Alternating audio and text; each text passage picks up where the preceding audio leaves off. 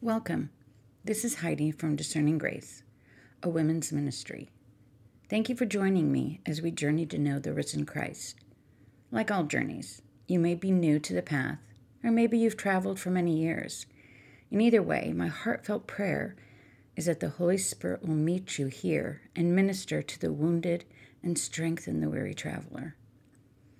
While you take the next few minutes with me, I believe if you're open to the leading of the Holy Spirit and willing to try, it's amazing how God will shift our focus and we can begin to see through the eyes of Jesus. Maybe this is your first time listening. If you want to know more, go to my website and get to know me better. Or if you want to listen to other episodes, you can find them at discerninggrace.com. You can subscribe and listen to these chats on your favorite podcast app. Now I want to remind you that the Holy Spirit, your helper, your advocate, comforter, is ready and able to help you as we meet together today. As you listen, ask the Spirit what's important in this moment. Listen to the quiet voice, notice feelings that arise, and recognize the nudge of God. Take a moment now, take a few deep breaths, purposely turn your heart toward God. Be present and attentive in this moment. Let's continue with a few deep breaths and let go of our busy schedule. Breathe in the Holy Spirit. Exhale the extra baggage that you picked up today. Breathe in and fill your soul with new breath, welcoming the Holy Spirit. Exhale your to-do list. Breathe in again, eyes closed. I'm reading from a loosely based poem of Phil Cousseau. Deep breath. Beginning a deepening of your focus.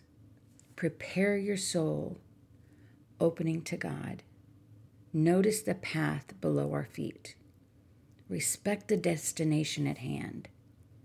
And this can transform even the most ordinary journey into a sacred journey, a pilgrimage toward God.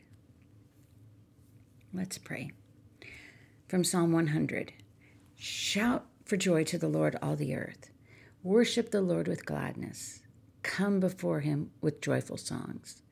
Know that the Lord is God. It is he who made us, and we are his people, the sheep of his pasture. Enter his gates with thanksgiving and his courts with praise. Give thanks to him and praise his name. For the Lord is good, and his love endures forever. His faithfulness continues to all generations.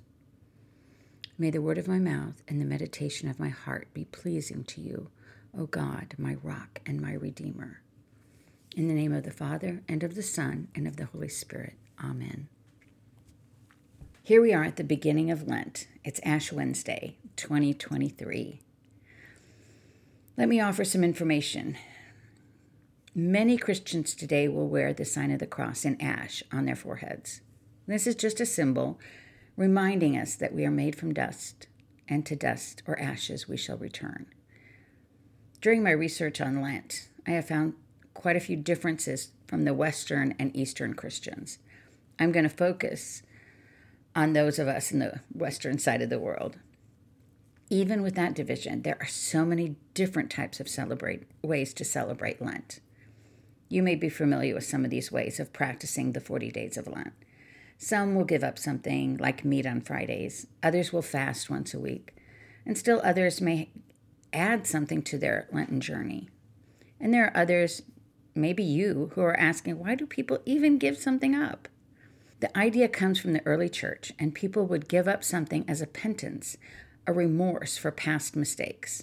As an example, let's say I got caught picking my neighbor's apples without permission. So for penance, I had to bake my neighbor apple pies for a month. We know that's not how God works, but it is something to do, and everybody feels better. Today, we don't use that term penance for forgiveness. Forgiveness is given just by asking. Nothing is owed to God to obtain this clean slate. Christ's forgiveness is freely given. There's nothing wrong with giving something up for Lent. You may decide to give something up you really enjoy, be it ice cream, chocolate, or an excellent cup of Java. Intention or motives are the pivot point to the action that's pleasing to our Father. It might look like this. Oh, I could use a cup of coffee. Deep breath, quick prayer. Lord, I love you. I miss my coffee, but this is such a minuscule sacrifice you gave compared to the sacrifice you gave to me. I can't love you enough or give enough or serve enough, but that's not what you require of me. You want me to accept you and call you friend. I want to do that. Help me, Lord. Amen. There was a Christian artist, Keith Green, from the 70s that sang a song that referenced 1 Samuel 15. Hear this as God is speaking to his chosen people. Quote, "To obey is better than sacrifice." And then Keith Green adds, "I don't need your money. I want your life." Unquote. Yes, his words make me smile, but they also help me refocus. In that quick prayer, I pushed aside my coffee. I can turn to God in thanks, reminding myself that I am his. Now, depending on what you, quote, give up, depends on how often you're going to be reminded to turn towards him. You can also add something to your Lent journey. A daily prayer, a Lenten devotional, or taking someone out for coffee. Well, of course, if they've given it up, but you get the idea. The possibilities are endless. Fasting is another common discipline to pick up during Lent, but it's not for the faint of heart. If you have never participated in this discipline of prayer and fasting, maybe fasting from something other than food could be tried this year.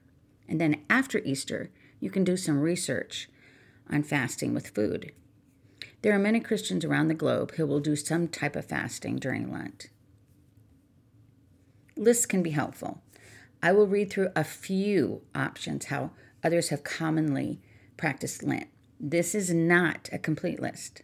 I said a few. Most of these are daily or weekly disciplines.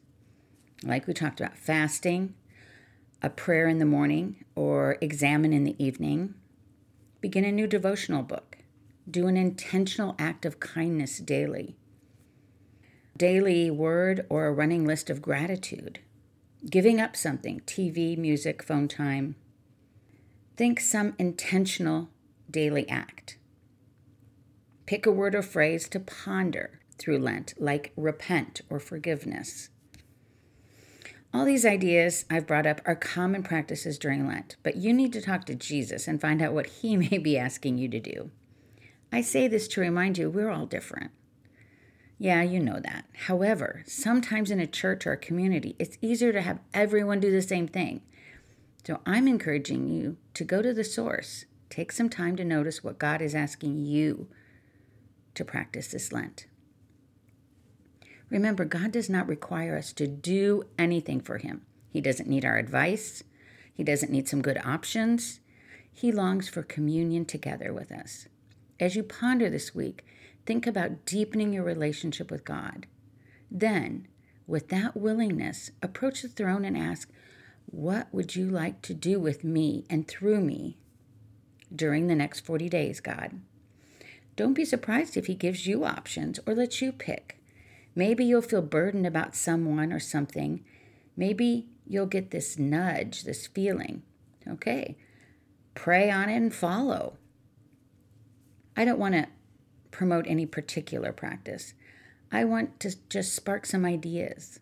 The season is a time of repenting, forgiving, and remembering the sacrifice. And then we celebrate the freedom we now have by way of the cross. I will share more about Lent next week, but for now, just take time to think about what you and Jesus will do together this Lent. Go with this blessing from Psalm 100, same as the opening psalm, but from a different translation. Listen to the message. On your feet now, applaud God. Bring a gift of laughter. Sing yourself into his presence. Know this, God is God, and God, God. He made us. We didn't make him. We're his people, his well-tended sheep. Enter with the password, thank you. Make yourself at home, talking praise. Thank him, worship him. Our God is sure beauty, all generous in love, loyal always and forever. Amen. We'll chat again next week.